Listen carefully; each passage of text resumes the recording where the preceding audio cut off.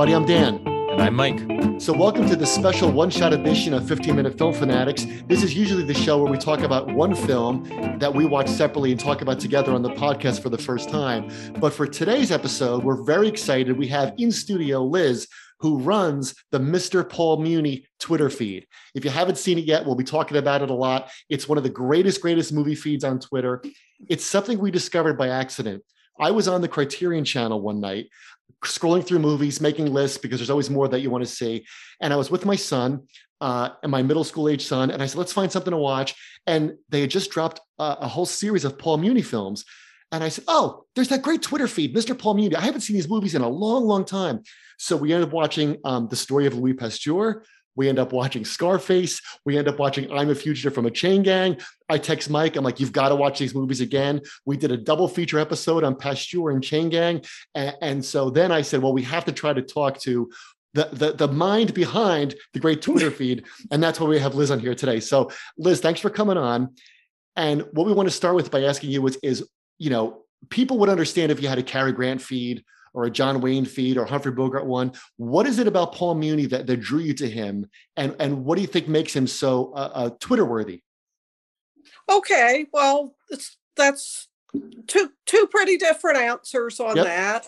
I was drawn to Paul Muni when I was actually undergoing a family journey. Our family abandoned its Jewish heritage back in the 20s and 30s. And there's kind of an old saying that the son wants to forget and the grandson wants to remember.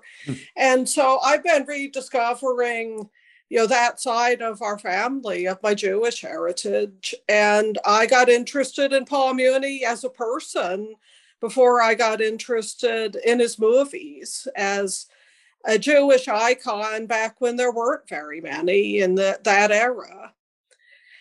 As far as what makes him special as a performer versus, I mean, as you say, like some performers like Cary Grant, that's an entry level, you know, everybody loves Cary Grant.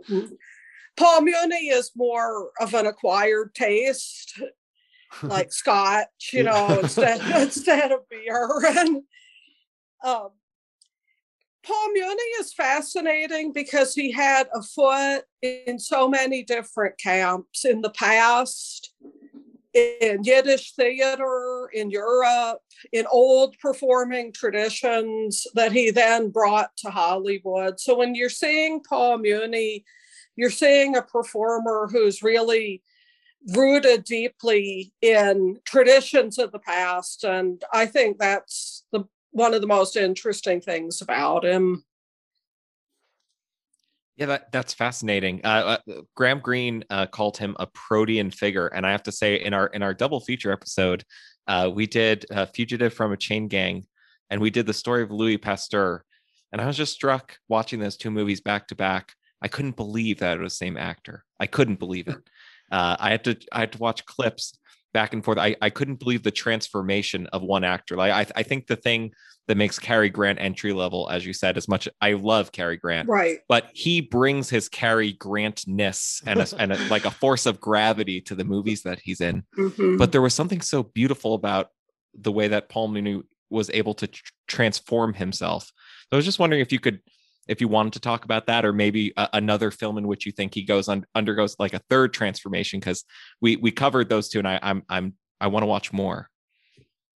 Well, he completely loses himself in the characters that he plays, and you know that's something deeply rooted in Yiddish theater. I mean, Yiddish theater is what gave birth to method acting. It's the direct ancestor. And though Muni always denied that he was a method actor, I mean, Scarface could not be more different than Louis Pasteur. You know, this crazy, evil, funny, wild person that he plays in Scarface. Then if you take something like Emile Zola, where which is great, he ages from a youth to an old man, this intellectual figure who's also, though, very funny in Emile Zola. Yeah. He believed in immersing himself in his characters. He thought he was cheating people if he was just out there being Paul Muni. That wasn't what he wanted to do. It's funny. I think when we did our episode on Chain Gang and Pasteur, I think one of us said, I forget if it was me or Mike, one of us said, a lesser actor, the beard would have done the acting, but it just, his pasted on facial hair, he's much, much better than that, where we've seen other actors who just, they get made up as a person, but they're still playing themselves. Yeah, sometimes people focus on the makeup. And when he was in Yiddish theater, he was actually called Old Man Makeup, because being able to transform yourself was part of what made you a great actor in that milieu. Yeah. They would even make masks, and doing that was part of why he was considered so great when he was in Yiddish theater. It's whole body acting, like you said in Scarface. My son couldn't believe, he was like, that's the same guy. I'm like, that's the same guy. He's so incredibly physical in his roles. Yeah. Unbelievably great. And it's funny, just a little quick side note, which is kind of funny, is that we just dropped an episode this week on Key Largo. And it wasn't until I started looking up things, because I knew we were going to speak today, that I did not know Paul Muni was on the original theatrical production of Key Largo. Yeah. Yeah. So he originated the role that Humphrey Bogart plays. Yeah. So that would have been terrific to see. So our last question for you is, where should a viewer start? I mean, you are obviously a great admirer of his work, and there's ones you like on different days for different reasons. But what you said before, the phrase entry level, what's some good entry level, Paul Muni? Well, I think, as you guys identified, two of the ones that you have to start with are Chain Gang and Louis Pasteur. I think Chain Gang is his finest movie, and it's one of the great old Hollywood movies. It's still so powerful. Yeah.